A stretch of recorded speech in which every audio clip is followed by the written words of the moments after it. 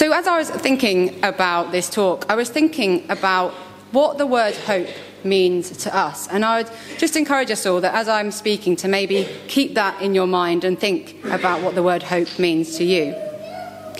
And so we've been in this time of Advent, in these weeks leading up to Christmas, which are times of waiting and expecting. And I was then reflecting on this word hope. And I was reminded of when I lived in Colombia, which is a Spanish-speaking country, and the Spanish word for hope, which is esperar. So I thought I'd teach you it so that next time you go to Spain, you don't just have to say, hola, dos cervezas por favor. You can have a new word to your Spanish lingo. So what can help is when you want to learn a new word is if you repeat it. So we're going to all say this word together. Some of you will be cringing. But after 3, if we say this together, you'll get it in your mind. So 1, 2, 3. Esperar. Brilliant. Marvellous. So now you can write it down and you've got another word. But this word doesn't just mean hope. It also means wait and expect. So it made me think then that hoping, waiting and expecting are all tied in together in some little way. So let me explain. When we wait, we are generally hoping or expecting something. When we are hoping, we are generally waiting and expecting something or someone. And when we are expecting something or someone, we are generally waiting and maybe hoping for that thing to happen or that person to come. Make sense? Great. We're all on the same wavelength, which is good. But I wonder if actually some of us feel that our personal or national situation right now is a little bit hopeless. Maybe we're not so sure about the election result, for example. Perhaps in a time of uncertainty, is Arsenal actually going to win any games this season? Little joke there. We're no longer sure where to put our hope. All hope seems lost. However, maybe actually you're sat there and you are quite hopeful, and you've got your hope firmly placed in something or someone. Over 2,000 years ago, Jesus brought hope to those who were waiting, and he still brings hope today. The Jews over 2 years ago may have felt quite hopeless. They'd been promised a saviour who would rescue them, but they hadn't heard from God in 400 years. 400 years. That's a long, long, long time. And I wondered, were they still holding out hope? Or had they given up hoping, waiting, and expecting? But as we heard in the readings, suddenly angels of the Lord began appearing and speaking to people. God was speaking again.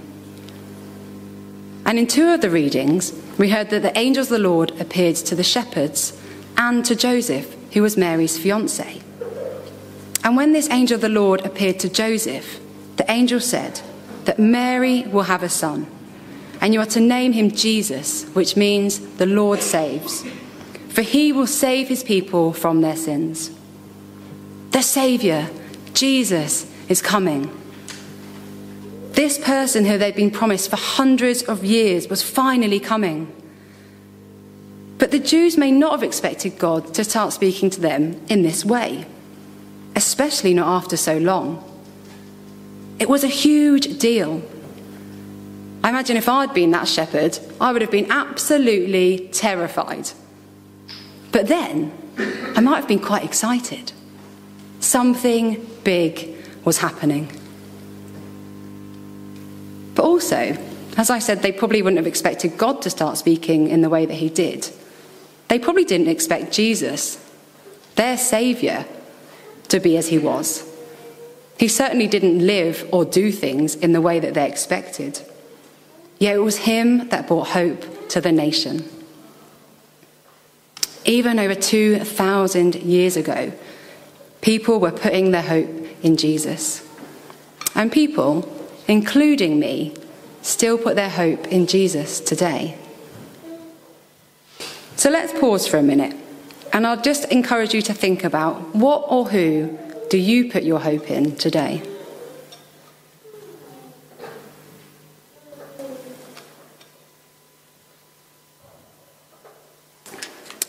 So for some of us, it might be the government. You never know.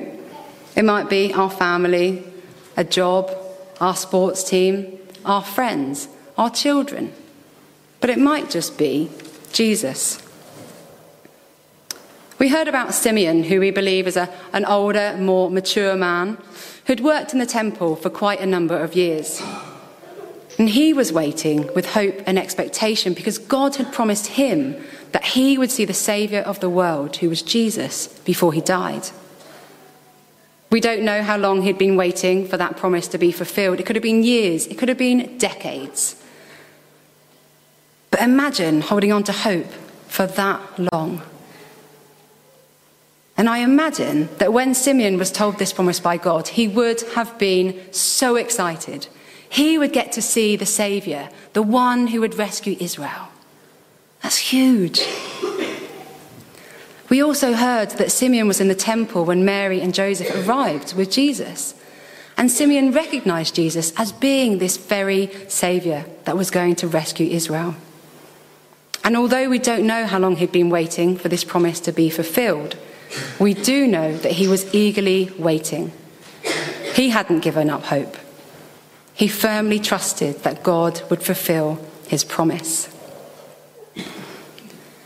Now, what sometimes happens when you prepare a talk that has a topic is that topic becomes very relevant in your own life. And none more so for me in these past few weeks. Now, I'm also getting married next year to Barney. Hey! Lucky him. Had to get that in. And those of you who have married know that when you get married, you want to have a venue, a place where you can feed your guests, where you can give them drink, and where they can have a good old boogie into the night far longer than you can, because you have to leave early, which is always a bit of a bugbear of mine. I'll be dragged off. And Barney and I thought that we had found the most perfect venue. For me, it was everything I could have hoped for. And we had to wait, though, a while to find out if we could have this venue. Now, I think we were probably waiting for about a month, but it literally felt like forever. I felt like the Jews, 400 years. That's what it felt like. But it was only about a month. And I was like, come on, God, come on. This is clearly the venue that we're meant to be having.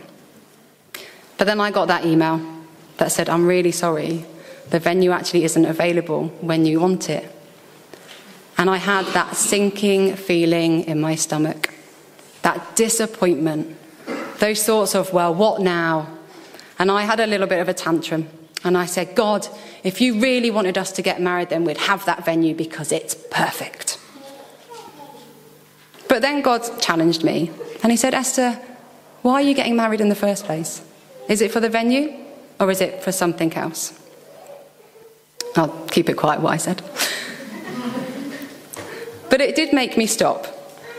And it made me give my head a bit of a wobble. I find it helps if I do this every now and again. And it was a reminder, why am I actually getting married? And so I decided to surrender the venue back to God. And I said, God, I know you already know where it's going to be. And I trust you in that. And I'm just going to wait. But to cut a long story short is that we were able to secure a venue last week. And actually, it's far better than we could have hoped for. I think we like it even more than the other one. And it's a bit cheaper, which is even better, right? And actually for me, giving my head a little bit of a wobble and putting my hope back in God has had a far better outcome than I could have hoped for. But I know that not every story ties up nice and neatly like my one. That actually, sometimes it doesn't quite work out this way. And that what we hope for doesn't happen. But it doesn't mean that God isn't in it or with us. Being a follower of Jesus doesn't mean that everything we want will happen. Unlike Santa, there's no nice or naughty list. And we don't get what we want just because we're nice. But equally, Jesus doesn't ignore us because we're not following him or following him perfectly right now. Being a Christian doesn't mean that we're going to have an easy life, because tough stuff happens to Christians as well. But as Christians, we believe that Jesus does live today. But in times of uncertainty, or even in times of certainty, we have a choice. We can put our hope in the government, in our job, in our friends, in our family, in our health. Or we can put our hope in Jesus. We heard from Barney who said that even when he was at his lowest point, when everything had fallen down around him and he didn't know where else to turn, he knew that God was always there, knocking on the door. But knowing Jesus gave him that glimmer of hope that things would get better, even though at the time life was hard and it didn't make any sense. And Jesus is so much more than a man that lived 2,000 years ago.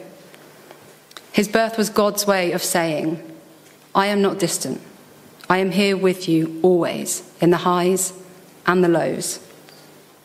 And no matter what is going on in life, I know with certainty that he is right here with me, with each and every single one of us, right now, going through that same stuff. Jesus brought hope to those who were waiting, and he still brings hope today. And I'm going to pray, but before I do, if anything I've said has stirred something in you or you've got any questions, please come and ask anyone that you've seen at the front today or ask the person you came with. But if that's just a little bit too far out of your comfort zone, you can pick up one of these Why Jesus books. There's some at the back and there were some on the table as you came in, so please help yourself to those.